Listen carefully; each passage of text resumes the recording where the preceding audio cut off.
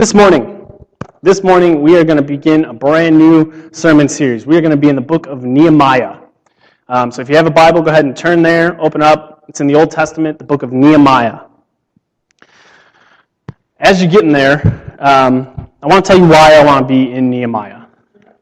There's a lot of things that we can learn from Nehemiah.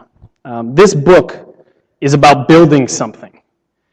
Specifically for Nehemiah, it's about building the wall of Jerusalem. It's about building something new.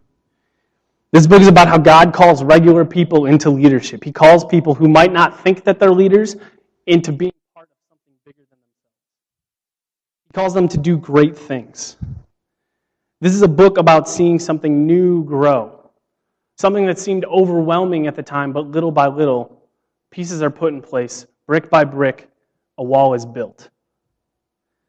It's a book that reminds us that God has put each of us here in specific places, in specific roles, to further His kingdom in this neighborhood and in this city.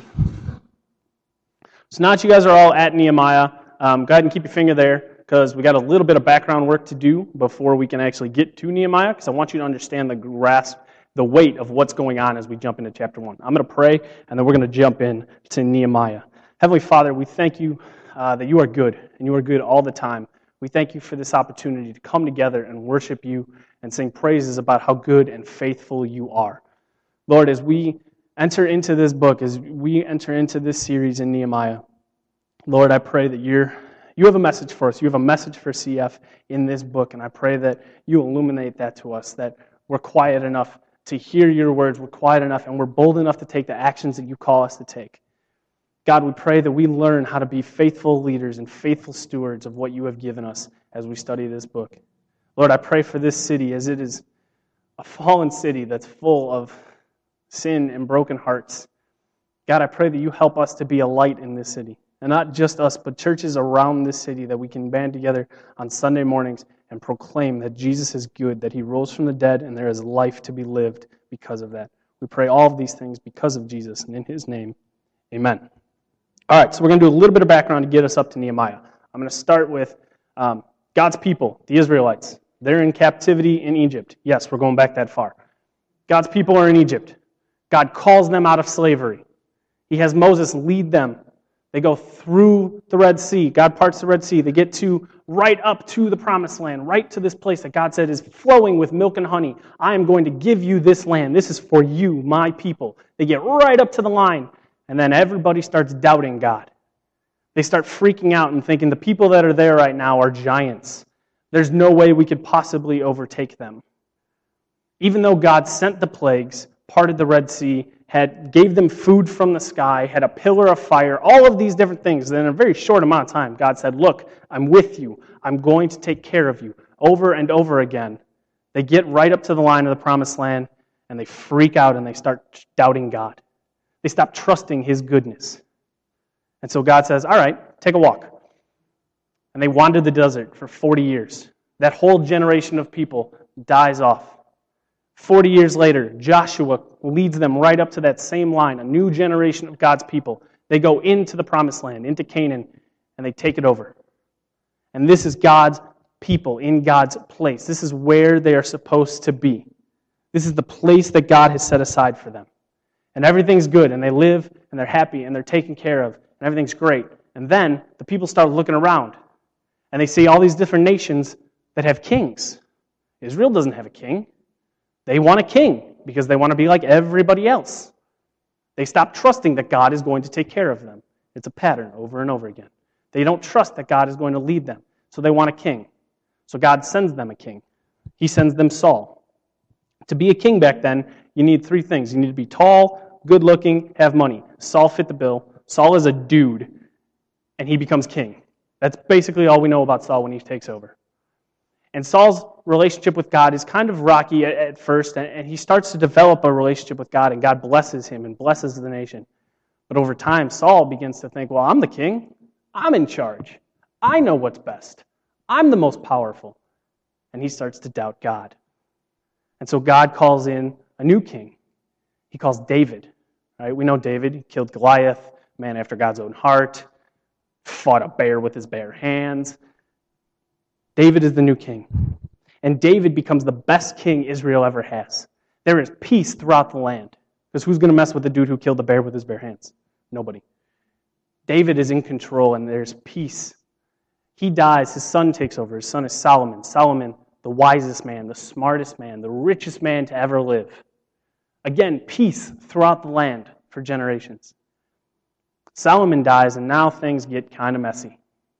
Solomon's kids, the boys split the kingdom, basically, and it's kind of a civil war. And so Israel, which is one nation, becomes two. We have Israel in the north, Judah in the south. This doesn't end well. Over the course of a lot of bad leadership, a lot of bad kings, both of these different nations get taken over. The north gets taken over first, and all the Israelites, all the Jews, all God's chosen people who are in the place they are supposed to be, get scattered all over the place. And then about 140-ish years later, the south, same thing happens in the south. They get taken over, scattered all over the place. God's people, his plan is to have them in a certain place that he provided for them, and because they didn't trust him, now they're scattered all over the place. And these two foreign nations are living in the place where God chose his people to be. Until this little country called Persia shows up, and they wipe everybody out. And now the Persians are in charge. And it's under King Cyrus that he says, you know what? If you are a Jew, if you are an Israelite, you can go back to Jerusalem, the home city, the city that's God's city. You can go back there, and you can rebuild your temple that was destroyed. Solomon got to build the temple when he was king, and it was destroyed when Judah got conquered. But King Cyrus says, you know what? You can go back. You can rebuild your temple. You can go and dwell where you are supposed to be. I want there to be peace. And so the Israelites start to trickle back into Jerusalem.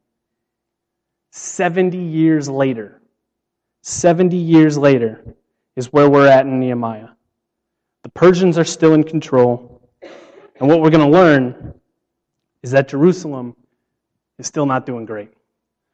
So read along with me in Nehemiah 1. If you don't have a Bible, there should be one around you. Go ahead and take that if you don't own a Bible. The words are also going to be on the screen. So go ahead and follow along. So we're going to be in Nehemiah chapter 1, verse 1. The words of Nehemiah, the son of Hakaliah. Now it happened in the month of Chislev in the 20th year, as I was in Susa, the citadel, that Hanani, one of my brothers, came with certain men from Judah. And I asked them concerning the Jews who escaped, who had survived the exile, and concerning Jerusalem. And they said to me, the remnant there in the province who had survived the exile is in great trouble and shame. The wall of Jerusalem is broken down, and its gates are destroyed by fire. As soon as I heard these words, I sat down and wept and mourned for days.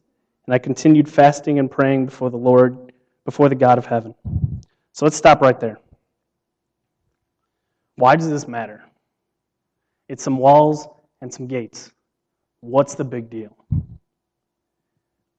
This doesn't necessarily play for us because we don't live in a world that's protected by walls and gates.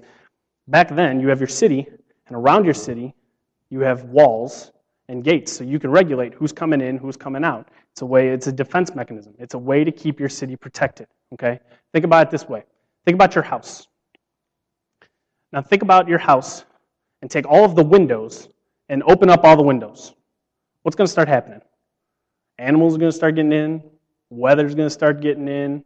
You can't control any. It's going to get kind of nasty, right? Now take away the doors. Now more animals are getting in, bigger animals. People can come in. Now take away your outer walls. Now you're just a bunch of rooms and just some stuff sitting. Anybody can come do whatever they want. There's no way to regulate. There's no way to protect yourself. That is what's going on here. Jerusalem, they have been in the city for 70 years, and they haven't rebuilt the wall. It's chaos.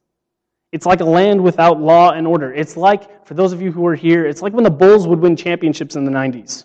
Remember those nights when they would clinch, and it was just chaos, and people are flipping cars and setting fire? Which it's going to be 10 times that when the Cubs win the World Series. Go Cubs, go. It was chaos and anarchy. There's no protection for them. And I think it's important that he says there's great trouble, there's great shame.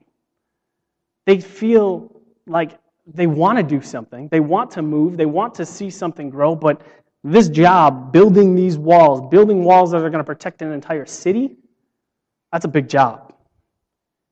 And it was probably an overwhelming project for them. I mean, think about the amount of effort and resources and time and energy that was going to take to rebuild these walls. I mean, it's easy for us to look back and say, well, they could have hired contractors, they could have, banded together and made it happen. Hindsight's 20/20, right? It's a lot easier to look back and say, well, they could have done this, that, and the other thing. But think about our own lives for a second. Think about when you're in the midst of an issue, when you're in the midst of a situation or a challenge, and you're just so overwhelmed at the very possibility of getting anything done. You just kind of learn to live amongst the rubble. You kind of learn to teach yourself, you know what, that's just the way it is. I'm one person, what am I going to do? I got so many other things to worry about, I can't focus on one thing at a time. I got to try and hit everything all at once. When I get overwhelmed, when I get just too bombarded with different things, I do one of two things. I will either sleep or I will just zone out on the internet. And I'll just spend hours clicking around and get nothing done. Basically, my reaction to being overwhelmed is, I just want to avoid it. I don't want to know that there's stuff. I know that there's issues, but instead of paying attention to those issues, I just want to go to sleep. And I'll deal with it later, maybe. Basically, it's just kind of living, and that's not how we are made to live. We teach ourselves how to live in the midst of the broken walls and the rubble, but we are made for so much more than that. John 10:10, Jesus is talking, and he says, I came so that they might have life and have it abundantly. Life in excess. Life overflowing. And I'm not talking about material stuff. This is not Jesus saying, I came so that they can have a bunch of stuff. That's not what he's saying. He's saying, I came so that you can have life abundantly. You can have joy. You can have life focused on me that is a life fulfilled, a life living into the purpose and place that you have been called, living and doing the things you were made to do by God, because he gave each of us specific things to be doing. Not just surviving, but thriving. That's what we are called to do. That's how we are called to live. And at the time, Jerusalem was not doing that. They lived in a constant state of, this is just the way it's always been. And we can't do anything about it. Now, how does Nehemiah respond? Look at verse 4. As soon as I heard these words, I sat down and wept and mourned for days. And I continued fasting and praying before the God of heaven. He sits and he weeps and he fasts and he prays. This is an interesting response for Nehemiah. I want you to skip down to verse 11, the very end of this chapter, the very last sentence of this chapter. Now I was cupbearer to the king. It's a great cliffhanger, right? The end of the chapter. Now I was cupbearer to the king, ... This is what Nehemiah's role was. He was the cupbearer for the king. He lived in the king's court. The king of Persia. They ran everything. Pretty much, if you were living under Persian rule at this time. They were in charge of everything, and they will be for a very long time in history, up until Rome shows up, and then we got some issues. But Persia is in charge, and he is in the cupbearer. He is in the role of cupbearer. That means he tasted all of the food the king ate. Whatever the king ate, whatever the king drank, he ate, he drank, to make sure it wasn't poisoned. He did it first. Kings ate well. They drank well. He was living the high life. Nehemiah was a trusted part of the king's court. If you're the cupbearer, the king's got to trust you, right? Because if you lie and fake, or you're part of some, insurrection to get the king killed, it's real easy. You just pretend to eat some food. It's poisoned. The guy eats it. He's dead. And then you're in trouble because everyone's going to know you lied. But he is the most important person to the king. He's trusted. He's well known. He's well rewarded. Nehemiah is nowhere near Jerusalem. These broken walls have no effect on him. But he hears the report, and it breaks his heart. It breaks his heart because the city was not functioning the way it should be. It wasn't being a beacon of light to people. It wasn't being the city of God that it was intended to be. It just sort of was. And it broke Nehemiah's heart. He was wrecked by the fact that the place where people were supposed to know, this is where God dwells, this is where God's people dwell, kind of just sort of was. And it broke his heart. And so how does he respond? He takes a couple of days and he lets it sink in. And he mourns, and he cries, and he prays. It's okay to not be okay. It's okay that when life throws something big and heavy at you, you don't have to put on the smiley happy face. It's okay to let life sink in and to mourn and to sit in that for a little while. I know in today's world we don't like to do that. We don't like to focus on the negative. Anything that makes us uncomfortable, we have a pill, a remedy, something to make us so that we don't have to be in an uncomfortable position for much longer. But for Nehemiah, it was, I need to just sit and dwell on this. And he mourns. It's okay to be in a time of challenge and hardship, and it's okay to let things linger. But ultimately, what does he do? He prays and he fasts. He takes those feelings, he takes that energy, and he aims it towards God. He directed his time and energy towards God, and he prays. And one of his many prayers that he prayed for those days is written down here, and it's the rest of this chapter. I want to read it, and then we're going to make a few observations about his prayer. So starting in verse 5. And I said, O Lord God of heaven, the great and awesome God who keeps covenant and steadfast love with those who love him and keep his commandments, let your ear be attentive and your eyes open to hear the prayer of your servant that I now pray before you day and night for the people of Israel, your servants, confessing the sins of the people of Israel, which we have sinned against you. Even I and my father's house have sinned. We have acted very corruptly against you and have not kept the commandments, the statutes, and the rules that you commanded your servant Moses. Remember the word that you commanded your servant Moses, saying, if you are unfaithful, I will scatter you among the peoples. But if you return to me and keep my commandments and do them, though your outcasts are in the uttermost parts of heaven, from there I will gather them and bring them to the place that I have chosen to make my name dwell there. They are your servants and your people, whom you have redeemed by your great power and by your strong hand.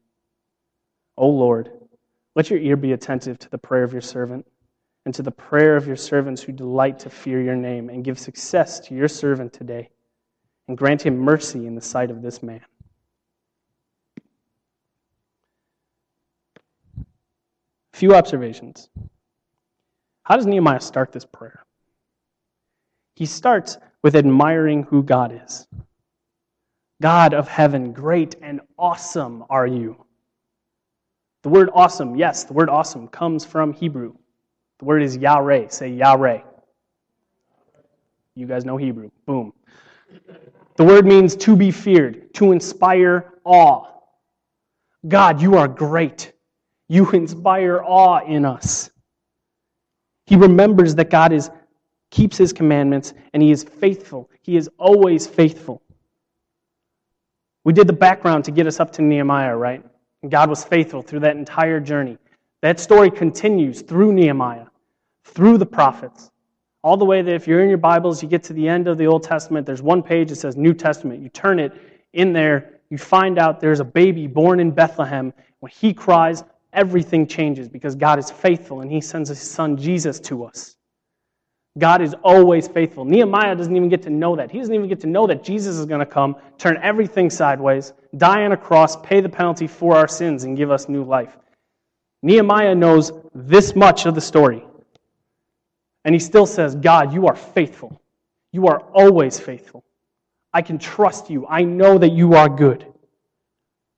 And then what does he do? He confesses sins. He says, God, you are good and awesome. You are faithful and just. And God, we have sinned. We have gotten into this mess on our own. You told us that if we followed you, you would take care of us. And if we rebelled against you, you would scatter us. And now we're scattered. He confesses his own sins and the people's. He acknowledges that there are consequences for sin. Even for Christians, when we sin, when we make poor decisions, there are consequences. Yes, for Christians, if you sin, there is always forgiveness. There is always grace. And you are not bound and condemned to death and hell. But there are still consequences for your sin, right? There are still consequences when we make poor decisions on this earth. And then what does he do? He confesses sin and then he prays Scripture. We heard it in the call to worship, Deuteronomy. It's also in Leviticus 26. Nehemiah prays and he prays back the words of God to him. Praying Scripture is great. It is a great way to pray. If prayer is something that is hard for you, if it's something that it's tough to stay focused, it's tough to get into, crack open a psalm, crack open some part of the Bible, and use that as your prayer. God delights in you cracking open the Bible and praying back to Him His words. He hears that. He acknowledges that. He delights in it. Praying Scripture is a great way for inspiration for your prayers. And it's a great way to pray into God's will. Because you know it's God's will because it's in the book. Nehemiah prays Scripture back to God. And it's after all of this. It's after he acknowledges, God, you are good. You are great and awesome. God, you are faithful. You have never abandoned us. God, I have sinned. I have fallen short. Our people have fallen short. God. And he prays back Scripture. And it's after all of those steps that he finally says, God, grant your servant favor. It's only after all of those steps that he says, hey, God, this is why I'm coming to you. This is what I need. Grant me favor. He prays for the favor in the task at hand. Do you guys get the sense that this prayer is a very thought out and developed prayer, right? This is not just one of those like Hail Mary, God get me to work on time kind of prayers. This is a very developed, very thought out prayer. This is the prayer of a man who prays and speaks with God often. This is the prayer of a man who has a relationship with God. He knows how to pray. He knows the importance of prayer. Prayer is half the conversation with God. That's how we communicate to Him. And He communicates to us through this. If it's one-sided on either way, that relationship, right? Any friendship, any relationship, if it's just you talking all the time, the other person is going to get real bored real quick. You got to have back and forth dialogue to build a relationship. Prayer is the way that we have back and forth dialogue with God. It's how we communicate with God.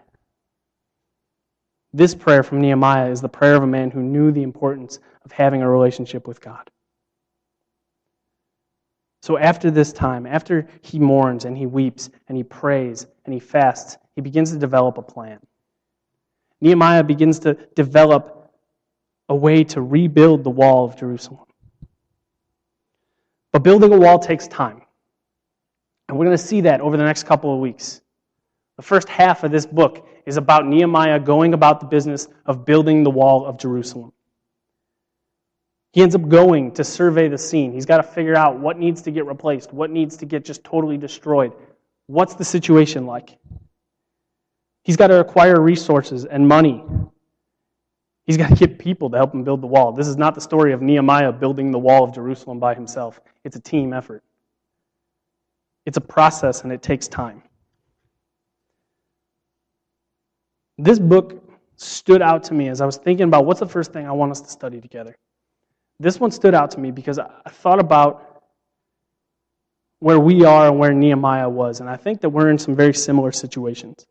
I think that we can identify as a group, as a community, with Nehemiah because Nehemiah is passionate to see Jerusalem function at its highest level, to see it thriving.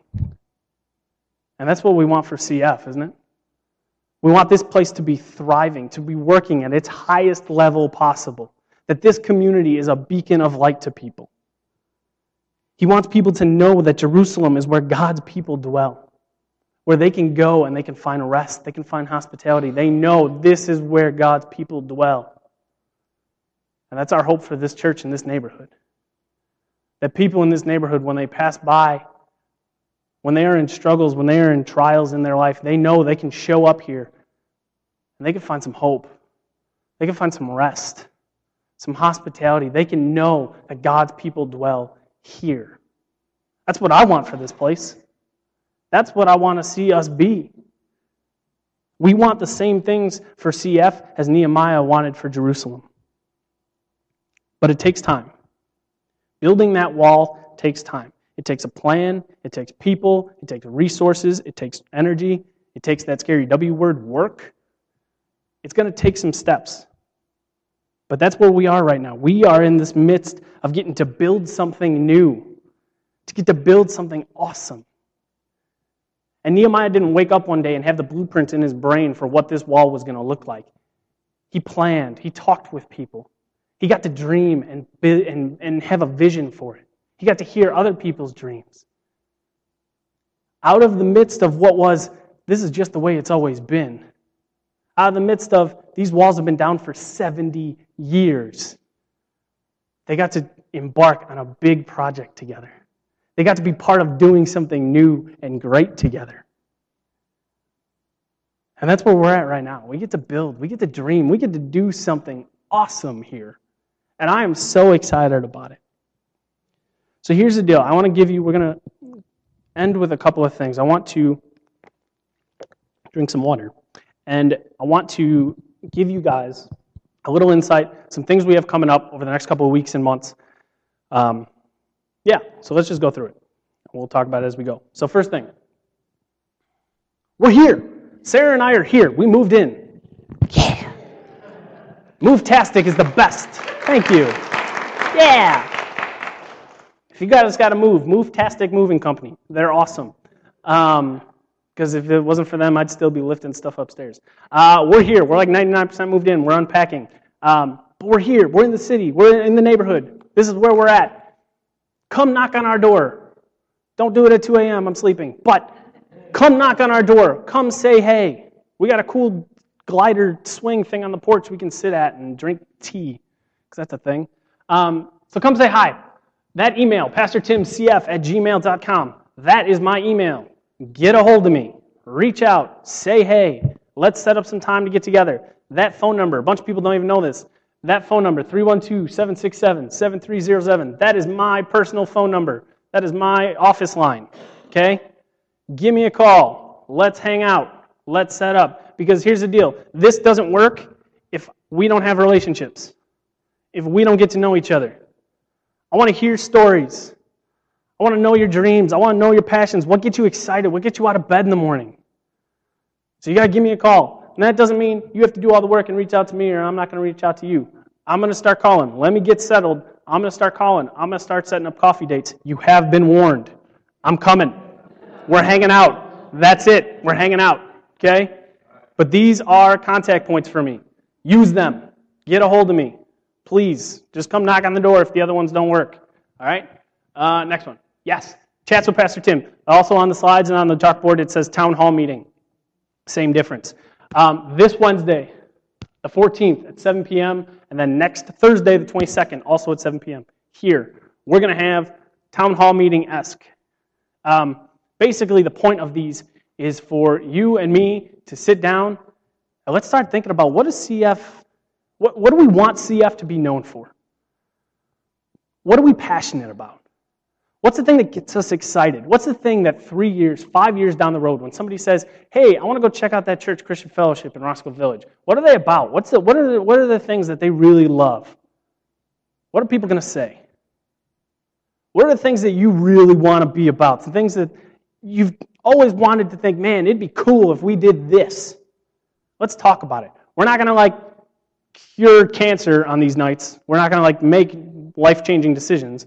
But these are like brainstorm sessions, okay? I'm a big fan of phase 10 planning. Stole this from my buddy Adam. Basically, I like thinking about if we had unlimited money, unlimited resources, unlimited people, what's something we would want to do, okay? Big picture idea. And then let's take those big ideas and let's say, okay, well, we have this much money, we have this many people committed, we have this much time, this much building space, and we funnel that down and we make it actually something functional, okay? So I want to hear your ideas. I want to hear the things that get you excited. I want to know what you guys want to be about. For those of you who were here last week, we talked about running the race together. It's let us, not let me and the elders, not let me and the leadership team. It's let us. This is a team effort. Many of you guys have been here much, much longer than I have. Everyone has been here much, much longer than I have. You know what you want this place to be about. You know what this neighborhood needs. You know what you would love to see. Tell me. Let's talk. Let's dream. Let's build something. Okay? So we're going to do one this Wednesday.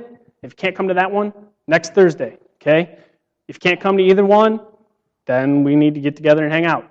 If you want to come to both, you can. But we're going to do 2 of these. All right? The first one, that Wednesday one, we might be meeting upstairs. We'll figure it out. But we're going to be here. Wednesday, 7 o'clock. Next Thursday, 7 o'clock. Come with ideas. We'll have like a whiteboard or something. I'll record it. It'll be awesome. Okay? Cool? We're all good? Awesome. Moving forward. Next one. Potluck prayer. Friday, this Friday, 6 p.m. I talked about it last week. There was an email out.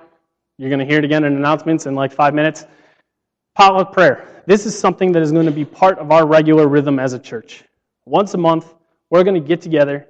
We're going to bring food. We're going to eat. We're going to laugh. We're going to enjoy each other. And we're going to spend some time praying. We're going to spend some time getting together, enjoying each other, and then getting on our knees and praying. Spending time bathing this neighborhood in prayer. So this Friday night, it's at 6 p.m. Dinner's going to be